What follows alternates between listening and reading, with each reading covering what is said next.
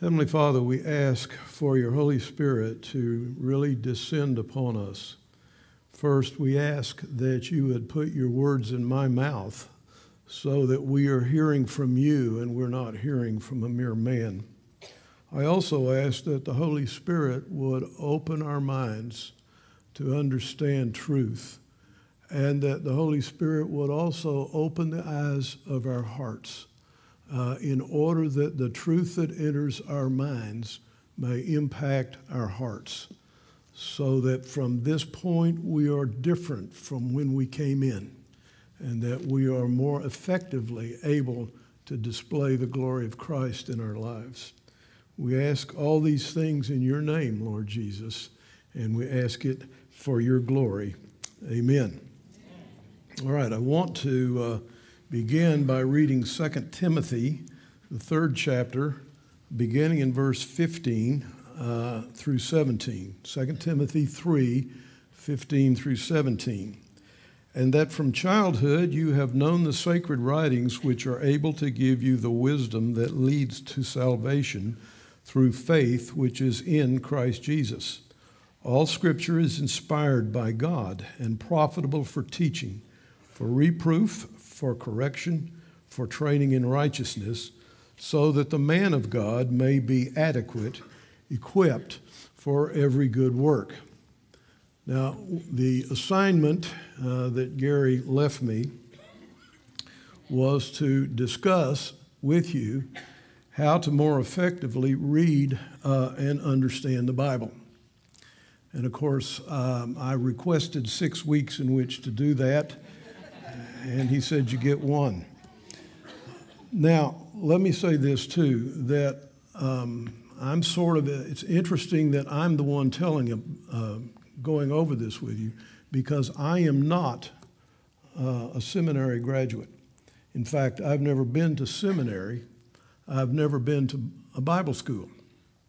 I am, in the professional sense, a layman just like you. And if I can get it, you can get it. And that's what we want to talk about this morning. Now, I want to follow Gary's pattern that he's been following the last couple of weeks. Before we talk about how we study the Bible, I want to talk about why we study the Bible, and why we should. And I will tell you that there are numerous reasons why we should study the Bible. I'm going to give you 3 reasons why we should study the Bible. And please don't come up to me afterwards and say, but you should have given this reason. Why didn't you say this? I didn't say that because I have chosen these 3. So I'm just warning you in advance. Now, the reason I chose 2 Timothy 3:15 through 17 is because it gives you a compact basis for why you should be studying the Bible. Because, first of all, as it points out in verse 15, it declares or makes you wise for salvation, and does so by declaring the plan of redemption. Now, the Bible doesn't save you. What saves you is faith in Christ. But there are numerous ways by which the Holy Spirit imparts that faith, through preaching, through teaching, through witness, through personal testimony. But also the Holy Spirit can move you through the Bible, through the words of the gospel, and through, well, not just the gospel, all of the Scripture can be a basis for revealing the salvation that ultimately brings you to Christ. But it's the Holy Spirit that does that in giving you the faith to trust in God. Now, the first reason I want to give you for why we should be reading the Bible and studying it is that it is a revealer of God Himself. Psalm 19:1 says that the heavens are testifying to the glory of God, but the Scriptures are the most intimate basis on which by which God has chosen to reveal Himself to us. And the revelation in Scripture of God Himself is far more in depth than just simply looking at the creation. In fact, Ephesians 1:7, the Apostle Paul prays for the Ephesians, and he says, I pray that you will be given the spirit of wisdom and revelation in the knowledge of him. And the Spirit can take the Scripture and move your heart to understand the revelation of God that the Scriptures are giving. And the Scriptures will bring you far closer face to face with the glory of God.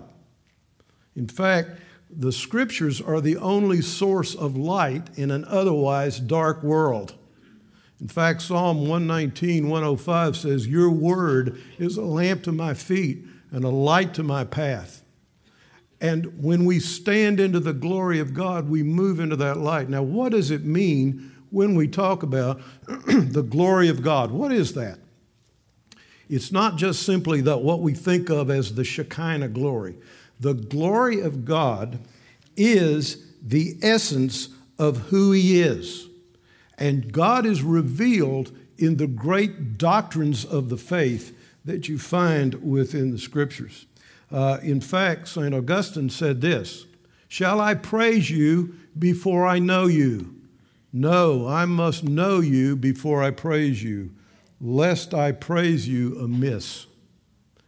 So the Scriptures move you into much more effective worship. Martin Lloyd-Jones, one of the great preachers in England in the 20th century, said this, "We don't pray because we don't love him. And we don't love him because we don't know him." Again, it is the Scriptures by which we learn not only to know him, but to pray more effectively, as Gary's sermon last week demonstrated. Now, the Scriptures reveal the great attributes of God. He's omnipresent, meaning he is everywhere. He is omnipotent, all-powerful. He is omniscient. He is all-knowing. He is eternal. He is infinite. He's immutable. He never changes, and yet he's flexible. And then it also declares to us and shows us that he is love, that he is holy, that he is full of loving kindness and mercy, that he is full of grace. The other thing about him, too, is that he is incomprehensible, but knowable. Why is he knowable? Because he has chosen to reveal himself to us. Why has he chosen to reveal himself to us? Because he loves us. It is love that moves him to reveal himself to us. If you want a good understanding of the greatness and goodness of God, go read Galatians 5, 22 and 23, the fruit of the Spirit. For the fruit of the Spirit is love, joy, peace, patience, kindness, goodness, faithfulness, gentleness, self-control. When we read the Scripture to learn of him, what you find out is as you are walking through this life and the trials and the adversities and the circumstances and the events that you endure or go through, he meets you in those places and you discover he is exactly as the Scripture has revealed him. This month, I've been walking with Jesus 50 years. And I can tell you from personal experience, he is generous, he is gracious, he is kind, he has always dealt with me with patience, and he has been faithful when I have not been. His grace is never failing. Somebody once asked Schaeffer, the founder of Dallas Seminary, near the end of his life, "What did you learn in all your years of walking with the Lord?" And he said quite simply, "It's all by grace." And I can tell you this morning, I know what he means. And you are learning what he means as well as you walk with him. Now, the second thing that we should be studying the Bible for, another great incentive for that, is because the Bible reveals us. It reveals what we are. It reveals who we are. It reflects and reveals to us our own sin and weakness, and it shows that how dependent we are on him. We are in the same boat that David was in when he cried out in Psalm 86:1, "Hear my cry, O Lord, for I am afflicted and needy." We are, folks, we are afflicted and needy. And let me tell you something else. We are also utterly inadequate. And when I learned and realized that I was utterly inadequate and there was nothing I could do about it, I stopped trying to be as cool as the guy next to me was pretending to be. And it is a tremendous relief to realize that in Jesus you're adequate, but otherwise you are inadequate. 2 Corinthians 12:9 talks about the fact that 12:9 and 10, that when we are weak, then he is strong. He manifests his strength and his power in our weaknesses. Another thing that the Bible teaches us, for us, and that is how to navigate this world. We live in a darkened world. And I said in a sermon prior to this some time ago, we live in a world that is a minefield. And Jesus knows where the mines are. And the scriptures will show you that. Now, one of the other things I've been doing for 50 years is practicing law. And having been an attorney all these years, it has given me an insight into the lives of people I think most folks don't have. And again and again and again, I've seen people who have made a disaster of their lives and have ruined their lives because they made decisions out of ignorance and did not know what the Scriptures said. And had they known, they would have avoided that trap. The Scripture makes that clear to us. It shows us how to walk in holiness. But one of the other things that it shows us, and this is really, to me, really terrific, and that is who we are in Christ. When we come into the knowledge of Christ, Ephesians 1:3 and 4 and 5 says this, "For he chose you before the foundation of the world to be holy and blameless before him." He chose us to be holy and blameless before him in Christ, and in love, he predestined to be adopted as his sons, as you will, and daughters, in him, to the praise of the glory of his grace. So we have been chosen for a purpose. That purpose is holiness and blameless before him.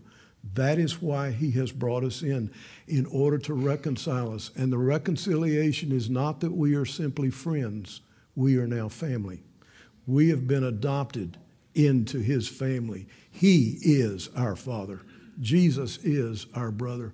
And what we are being trained to do is declare the glory of his grace in our lives in order that we might impact those around us, that they might see who God in Christ is by looking at us and hearing us. The scriptures teach us all these things. Number 3, let me say one other thing under number 2.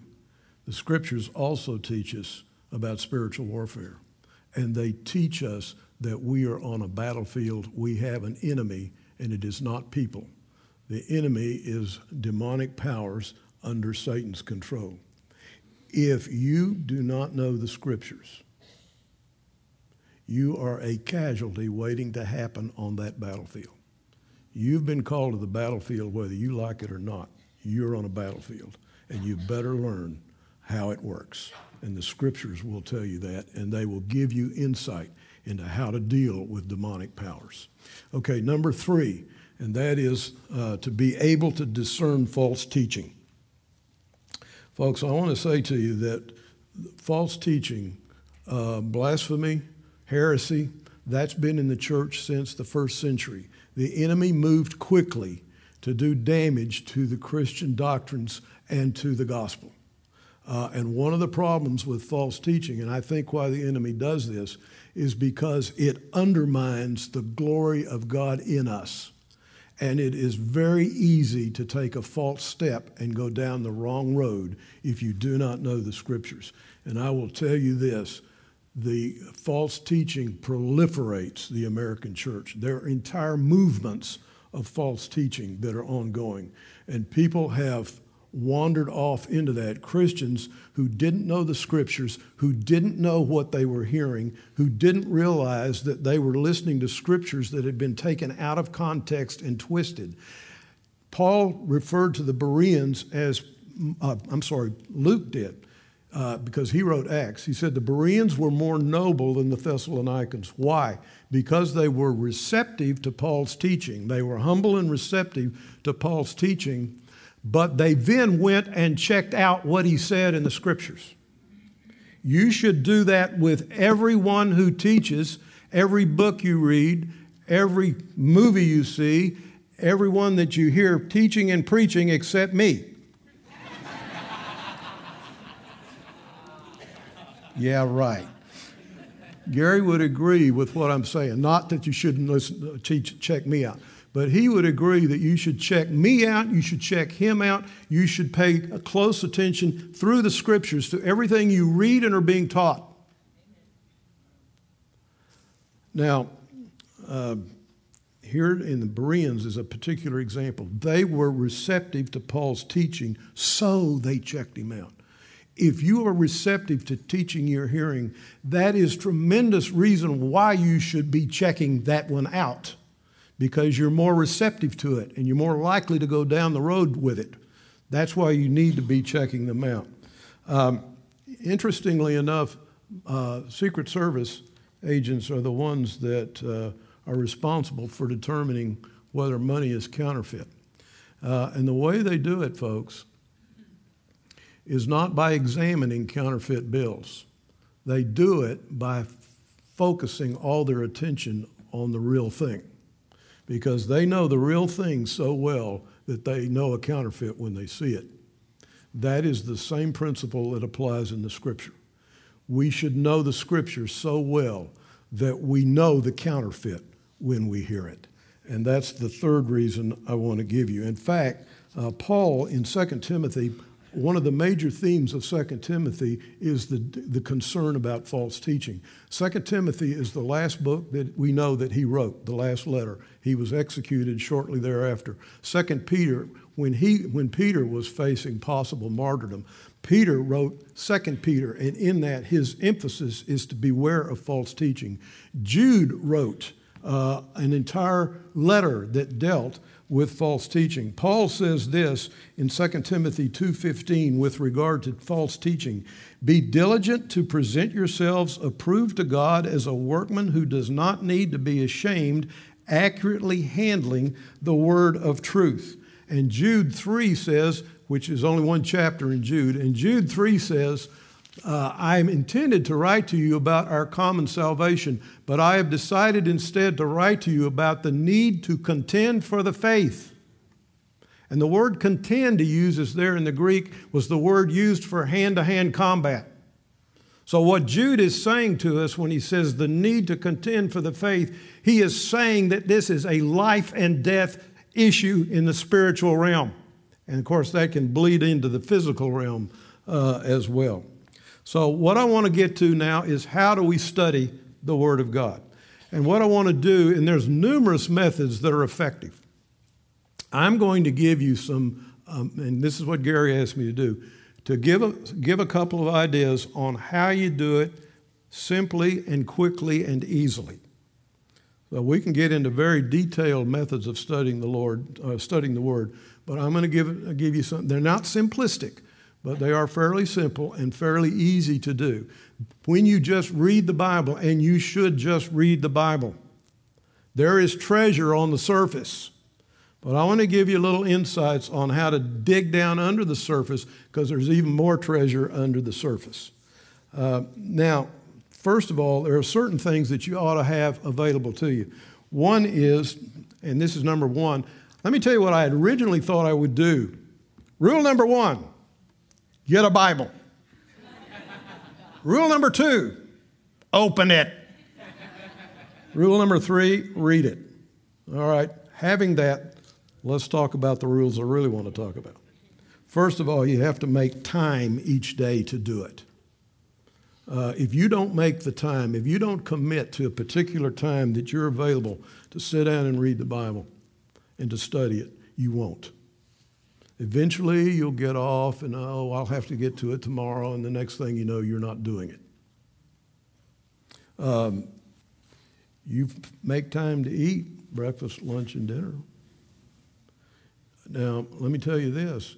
If the only food physical food you got was every 7 days on Sunday morning, you would be malnourished.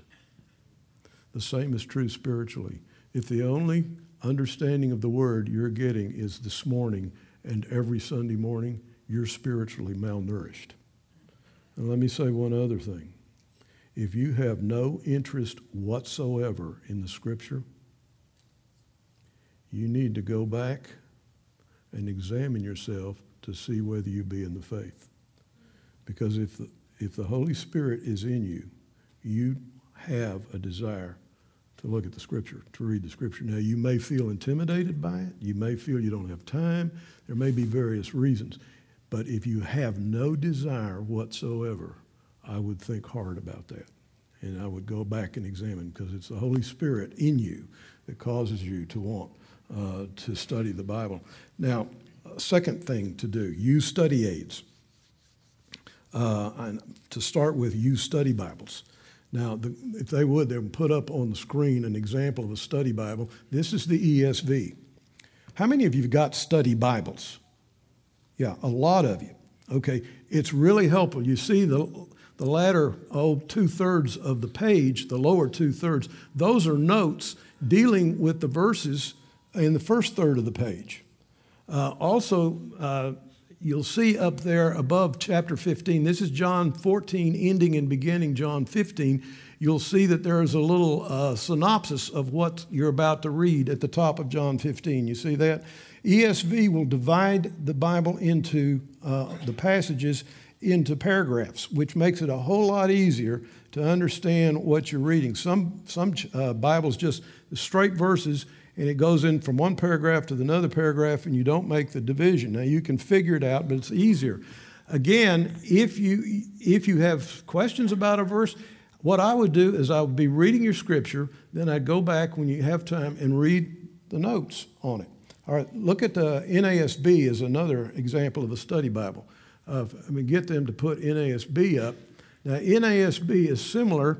You'll notice at the bottom are the notes. In the center there are other verses. Those verses are cross-references that deal with specific verses that you're reading. This one is from the passage in Isaiah. And when you, like a particular verse up there, will have letters by it, and it'll show you where that verse is listed or given. The similar things about it are given in other verses. So you want to take a look at that. Now, NASB will divide the paragraphs, at least the ones I have. This is from my Bible. When there's a paragraph change, the verse that is the beginning of that paragraph will be in bold. So you can quickly determine when you're moving from one thought to another. It also will give a synopsis above that, above the particular passage. Besides cross-referencing, it will also, usually most Bibles will have maps in the back of them. It's very helpful sometimes to have maps. NASB, for example, and I think ESV is true, they'll give you, before a book of the Bible, they'll give you a breakdown as to who wrote it and what the purpose of the book was. That's extremely important, because anytime you're reading Scripture, the first thing you want to understand and know is the context. In real estate, they say it's location, location, location. In Bible study, it's context, context, context, because the false teachers are invariably taking things out of context. Now, a second type of Bible aid would be a Bible dictionary. And you can buy those, but you can get them online as well. And the third would be the concordance. Have a concordance with you if you can. A concordance will do what the cross-referencing did in the NASB. The concordance will tell you where the same phrase or word is located in every verse in the Bible. And there's three that I would particularly recommend. One is Strong's Concordance. Strong's tells you every single word in the Bible in every verse, as well as gives you the Hebrew and Greek meaning of words. Strong's in the book form is this high, this thick.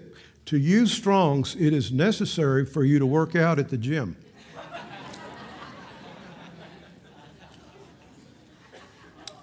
I use Strong's, not as much anymore. I hurt myself carrying it. Okay, Strong's is one, Young's is one, Cruden's is another good commentary. They're all online. So if you're strong, use Strongs. If you're young, use Youngs. If you're crude, use Crudens. Now, also, you can get these commentaries online. Another online that I really use a lot is Blue Letter Bible, because it'll give you all of these things. It'll give you 8 to 10 translations. It will give you the Greek and Hebrew. It will give you cross-reference. It'll also give you articles and commentaries. And so I use it fairly frequently. But I'm like Gary. I prefer to read not on the line, but online, but in the Bible or in the book. That's because I live in the 1890s and we don't know anything about computers. But I get tired of just looking at the computer screen, and I'm sure you do too. Now, Gary also asked me to give you my testimony real quick, and I'm going to have to make it quick or we're not going to get to what I want to do. And that is, I became a Christian my senior year in law school. That was January of 1968. I had no interest in the Scripture whatsoever. I was utterly ignorant of the Scripture. I didn't know how to use it. But when I heard a British missionary named Stuart Briscoe preaching on Ephesians, the Holy Spirit suddenly opened my heart up. And the next thing I knew, I had a desire to read the Scripture. Now, in law school, the law school is extremely grueling. If you're not in class, you're studying. You go out of class, you go to the law library there at the law school, and you get ready for class, and you'll be studying till 10:30 or 11. What I did is I committed to stop studying in the law library at 7 o'clock each evening. I then took the Good News for Modern Man, which is a paraphrase, not a translation. Don't use a paraphrase, use a translation. I also had Haley's Bible Handbook, was the only thing I had. My mother gave both of them to me when I went back to law school.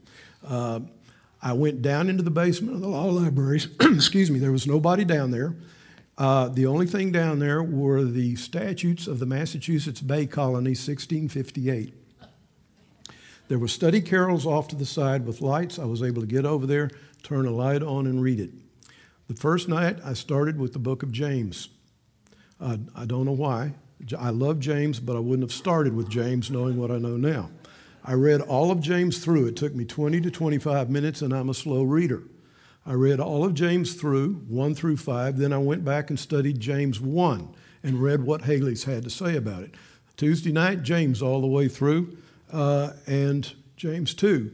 Wednesday night, James all the way through, James 3, and read Haley. Thursday night, James all the way through, and James 4, and read Haley. Friday night, James all the way through, and read James 5, and studied Haley. By Friday, I had read James 6 times. Then I went to Philippians, then Ephesians, and Colossians, Titus, 1 Peter. From January to May, I systematically read the New Testament epistles. I was not going to church at the time. I was a new believer. I didn't know where to go to church. But I will tell you, the Holy Spirit laid a foundation in me from reading those epistles that has never left me. What's the value of it? The value of it is the first time you read it, you're trying to figure out what it's about. The second time you read it, you know what it's about, so now you're able to look for other things you hadn't seen before.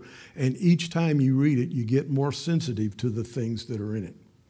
You start picking out things you hadn't seen. As I started reading Philippians and then Ephesians, etc., I would then start noticing verses in one book I'm reading, and hey, wait a minute, I saw that in Galatians. So I go over to Galatians and look at it. You start being able to cross-reference. You actually start being able to analyze it a little bit in your mind. And all I'm telling you to do if you do this is just read it. I'm not saying go get commentaries and get a lot of paraphernalia. Just read it and do it that way, and your mind will do a lot of that for you. Now, Gary gave everybody an assignment to read John 15. My assignment to you is read the New Testament by next week. What I want to say to you is this, and that is, let me challenge you. I'm not saying you need to do it, but if you're willing to do this, read Philippians this week. It's a short epistle. It's 4 chapters. Spend 4 days reading it each day, the entire epistle 4 times. I will tell you that I am a slow reader, as I said before. It took me about 20 minutes to read Philippians. It's about 103, 113 verses. It's real quick. If that speaks to you and it's of value to you to do that, then go to, let's say, Colossians. It's right after Philippians. Then try 1 Peter. Then try 1 John. Do me a favor. If you do that, please come and tell me what the impact on it was, on you, that it was, okay? I just want to know. I still do it. Periodically, I do it. I've gone into other methods of studying, but that's a simple, quick way to do it. But that is not primarily what I want to talk to us about. I want to give us a couple of methods by which we can evaluate the Scripture on a rather simple basis. And what I've done, and we're going to look at a couple of passages. And so what I've done is I've come up with 8 questions, which they're going to put on the screen right there. Now, is that the only 8 questions you should ask? Absolutely not. These are just what I came up with. There are plenty of Bible study books out there that'll give you other questions you should be asking. You may think of questions yourself. These are suggested questions. You take a passage, and let's just say it's a small passage, and what we want to start with is a small passage in Psalms, Psalm 23. It's very short, but it's also very well known. And so what we want to do is apply some of these questions as we grow through Psalm 23 so you can kind of get an idea of what it's like to dig under the surface. Are we going to apply all the questions? No, we're not going to do that, but it is well known. Let's turn to Psalm 23. Incidentally, folks, objections you hear, and let me just say this real quick. I get objections from people sometimes saying, well, it's got contradictions in it. Now, usually they're talking about the Psalms. Let me say this to you. Yes, there are contradictions, particularly in not the Psalms, but the Gospels. They're minor, and any good trial lawyer knows that contradictions like that do not undermine credibility, they enhance credibility. I can tell you that if the Gospels were identical from start to finish, there was some collusion. Anytime you hear witnesses testifying in trial and their testimony doesn't vary a bit, you know there's something going on. It's the fact that there are little differences that shows that it's a legitimate testimony from the gospel writers. It enhances credibility. Don't forget that. Okay, let's look at Psalm 23. The Lord is my shepherd, I shall not want. He makes me lie down in green pastures. He leads me beside quiet waters. He restores my soul. He guides me in the paths of righteousness for his name's sake. Even though I walk through the valley of the shadow of death, I will fear no evil, for you are with me. Your rod and your staff, they comfort me. You prepare a table before me in the presence of my enemies. You have anointed my head with oil. My cup overflows. Surely goodness and loving kindness will follow me all the days of my life, and I will dwell in the house of the Lord forever. Oh, let's just go on home. Isn't that great? That is one of the most wonderful passages in the entire Scripture. I'd love to be able to have a dialogue with you, but we really can't do it. This is kind of the way we do the men's groups. We dialogue about the passage we're looking at. What you're going to be doing with these questions is you're going to be making observations about what you're seeing in the passage. Observations then lead to insights. In the men's group, we have guys making different observations, coming up with different insights. Somebody has an insight into the passage over here. Oh, I didn't see that. And it increases my understanding, and I add my insight to his, and so we kind of build. What I'm going to tell you doesn't mean there's all there is to get out of this. You might get some very valuable stuff in addition to what I'm about to say. But let's just using the questions. First question is, who's in the passage? Well, this one's fairly simple. The Lord God is in the passage, and David. But the way David writes the passage, writes the psalm, it really is the Lord is in the passage, and we are in the passage. It's him and it's us. Now you'll notice verse 1, the Lord is my shepherd, I shall not want. That is a general statement of fact. That is a statement of his relationship with the Lord. Now, what the rest of that psalm is going to do is it is going to explain how and why God is his shepherd and he shall not want. That's probably not good grammar, but the rest of the passage will expand on what's being said in the first chapter. Verses 2 and 3, he provides, he makes me lie down in green pastures. He leads me beside still waters. He restores my soul. Green pastures, from my perspective, my observation of that would be he is a provider of my physical needs. And he is also a provider of my security.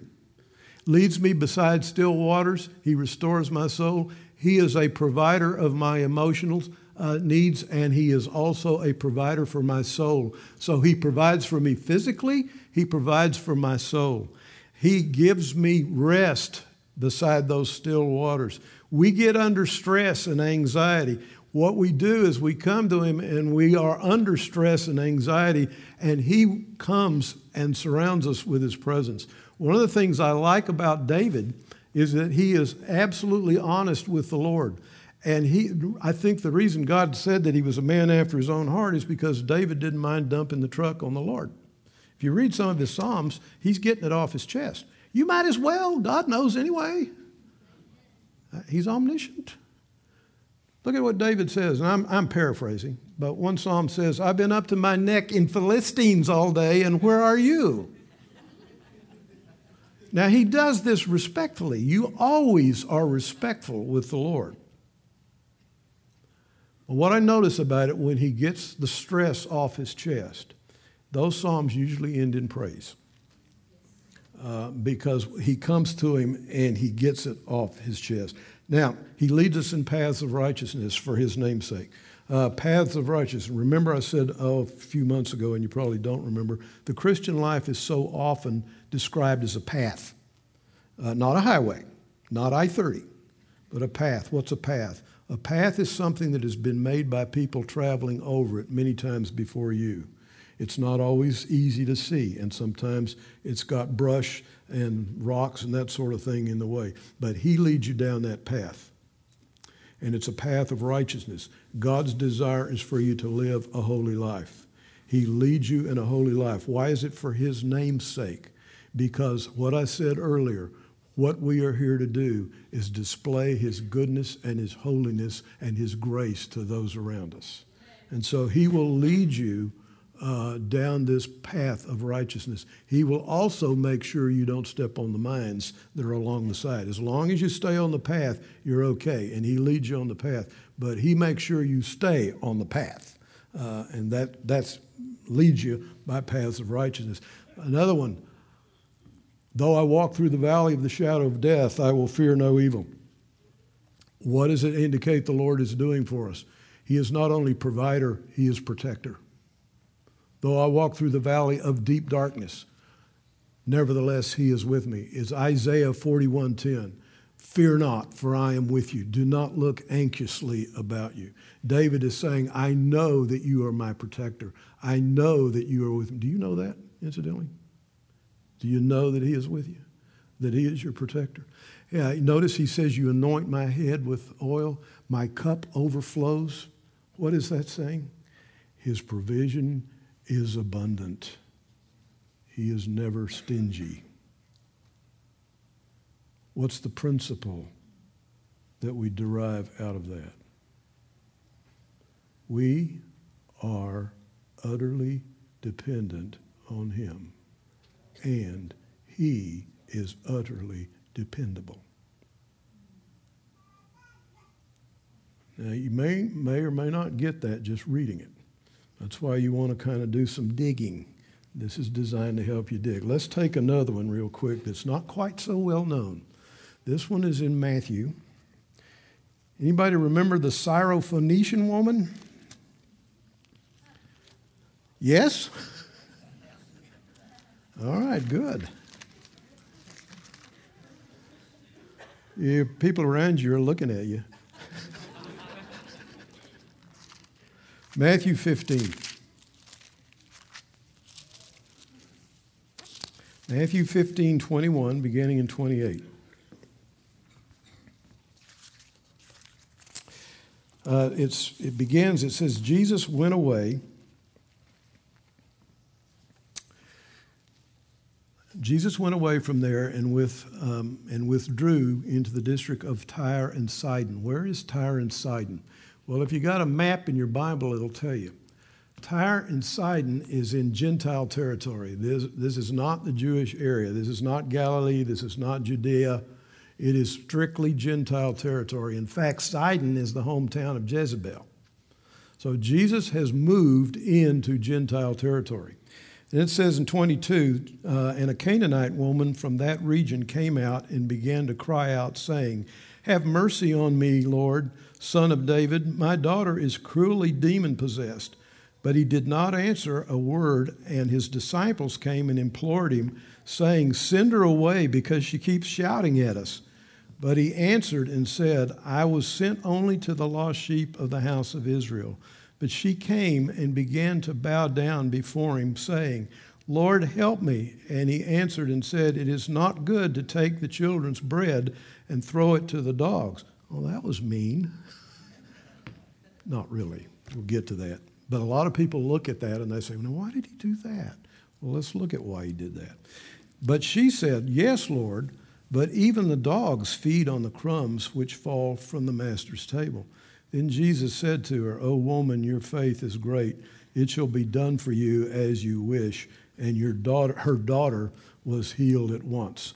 Okay, first thing you might say overall is, what is the passage about? But then let's take some of the questions again. Who's in it? Well, the Syrophoenician woman, Jesus, the disciples, a couple that we don't see, the daughter that's demon-possessed, and the demon. Okay? Now, what does it tell us about her? What do we get about the Syrophoenician woman? What do we pick out from what the Scripture tells us about her? What can we determine about her? First thing we know about her is she's a Gentile. She's not one of the people of God. She's not part of Israel. Second thing we know about her is and this is fascinating to me, she's a Gentile living in what had been Jezebel territory. And she says to him, how does she talk to him? How does she address him? "Lord, Son of David." That's absolutely fascinating, because Son of David is a messianic title that the Jews use to refer to the Messiah. She's a Gentile. Where did she get that? Well, she may have gotten it from being around certain Jewish people. But what is significant is that she applies it to Jesus, and she is absolutely right. What it indicates is that this woman has faith. That begins to give us an insight into her level of faith. What else do we see about her? Well, let me ask you this. What kind of a parent is she? Does it tell you what kind of a parent she is? She is a terrific parent. Her main focus is her daughter. The other thing we learn about her is she is desperate. Why is she desperate? She is desperate for her daughter. She doesn't care what anybody else thinks. Certainly not the apostles. Because she is desperate, that leads to something else, boldness. So she comes to Jesus. She says, "Son of David, help me." Jesus gives her what looks like a put-off answer. And what he says, it's not good to take the children's food and give it to the dogs. Now, your study Bible will tell you in the Greek that's little dogs. So what Jesus is saying, it's not good to take the children's bread and give it to the pets. And she responds, even the pets eat the crumbs. Now, this lady gives him back as good as he gave out. And you know what I think his attitude is? I think he's delighted. Because I think that's what he was doing. He was testing her. He said, "You don't lack faith." you can go home, your daughter's okay. What do you think about this lady? Let me tell you what I think. I think she's magnificent. I think she is terrific. There are a lot of characters in the Bible that are minor characters. She's one. We don't even know her name. But some of those characters in the Bible, I'm telling you, in heaven, I want to meet them. One of them is Hannah, Samuel's mother. Another one is Jonathan, the friend of David, who was such an encourager and so courageous. I want to meet this lady too. This lady is a picture of persevering, prevailing intercessory prayer, full of faith. If you're in a problem and you're facing the valley of the shadow of death or the valley of deep darkness and you're crying out to the Lord, I want this lady in my corner. She is a picture of what we should be doing because we are adopted children. We're not Gentiles or Jews, we're adopted children, and that's what we should be doing. Now, what's the principle here? I would suggest to you the principle is this. It's not a question of Jew or Gentile. The issue is faith. And all of the New Testament is based on that. The principle of the New Testament lies within this little discussion. Let me say one other thing about the fact that we are dependent. She is an example of the 23rd Psalm. Utterly dependent, and she knows it.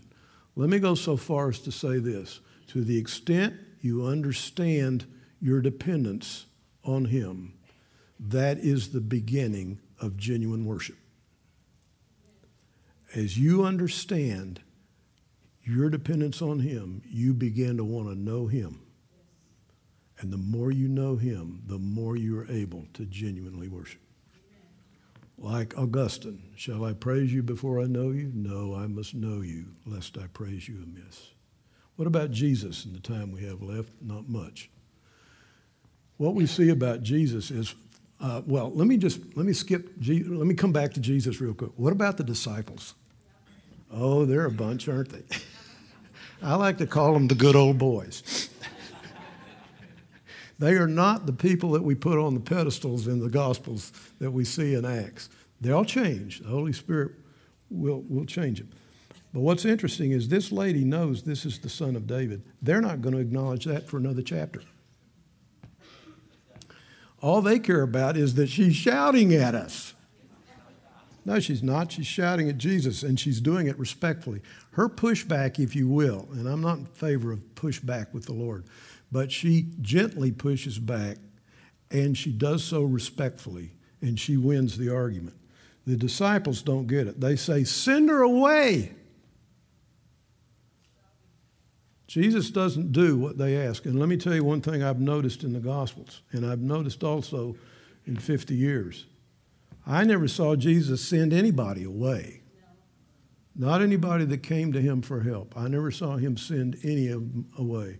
The only people that I know of that didn't get help from Jesus are those that wouldn't come to him.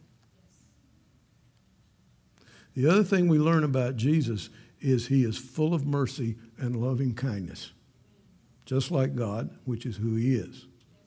But we also see his omnipotence, his omniscience, and his omnipresence. He cast this demon out of this daughter of this Syrophoenician woman, and she's nowhere around. He cast this demon out from a distance. That will give you an understanding of his authority and his power. And then I often think about the poor demon. Well, change that. I don't consider demons to be poor demons. Can you imagine sitting there possessing this young woman and bang, he's out? Why?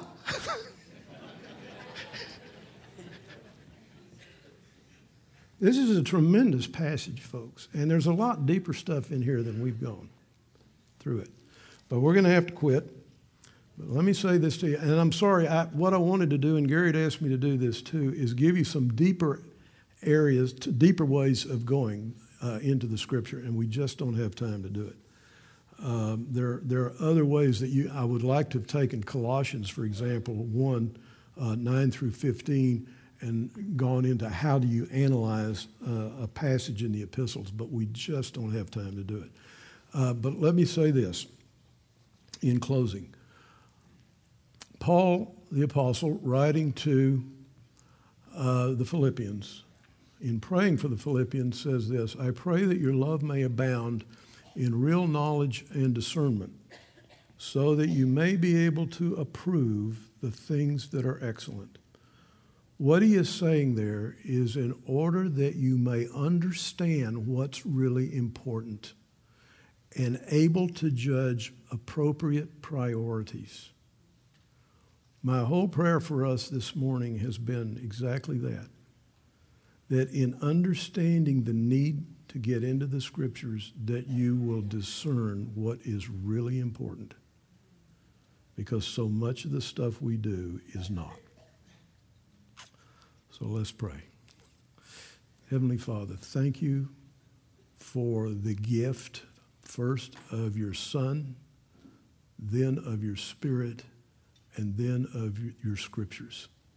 Lord, I pray right now by your Spirit that you would cause our hearts to be filled with a desire to know you and the power of your resurrection and the fellowship of your sufferings, and on top of that, to begin to have a desire to study your word and to get into it and to see all the great treasure and depth there is in it. And Lord, I pray that as we move in ever deeper knowledge of you, our worship will grow deeper and stronger, and that as we are filled with the Holy Spirit, those who don't know you will see Christ in us and say to us, what is it you have that I don't have? Lord, we ask for an outpouring of your Holy Spirit that will lead to powerful revival in a nation that is in darkness and confused. And we will give you all of the honor and glory, majesty, dominion, power, and praise in Jesus' name. Amen. Okay, if you've got a prayer need, come on down, and some of the elder couples and staff couples will be here to pray for you. You are dismissed.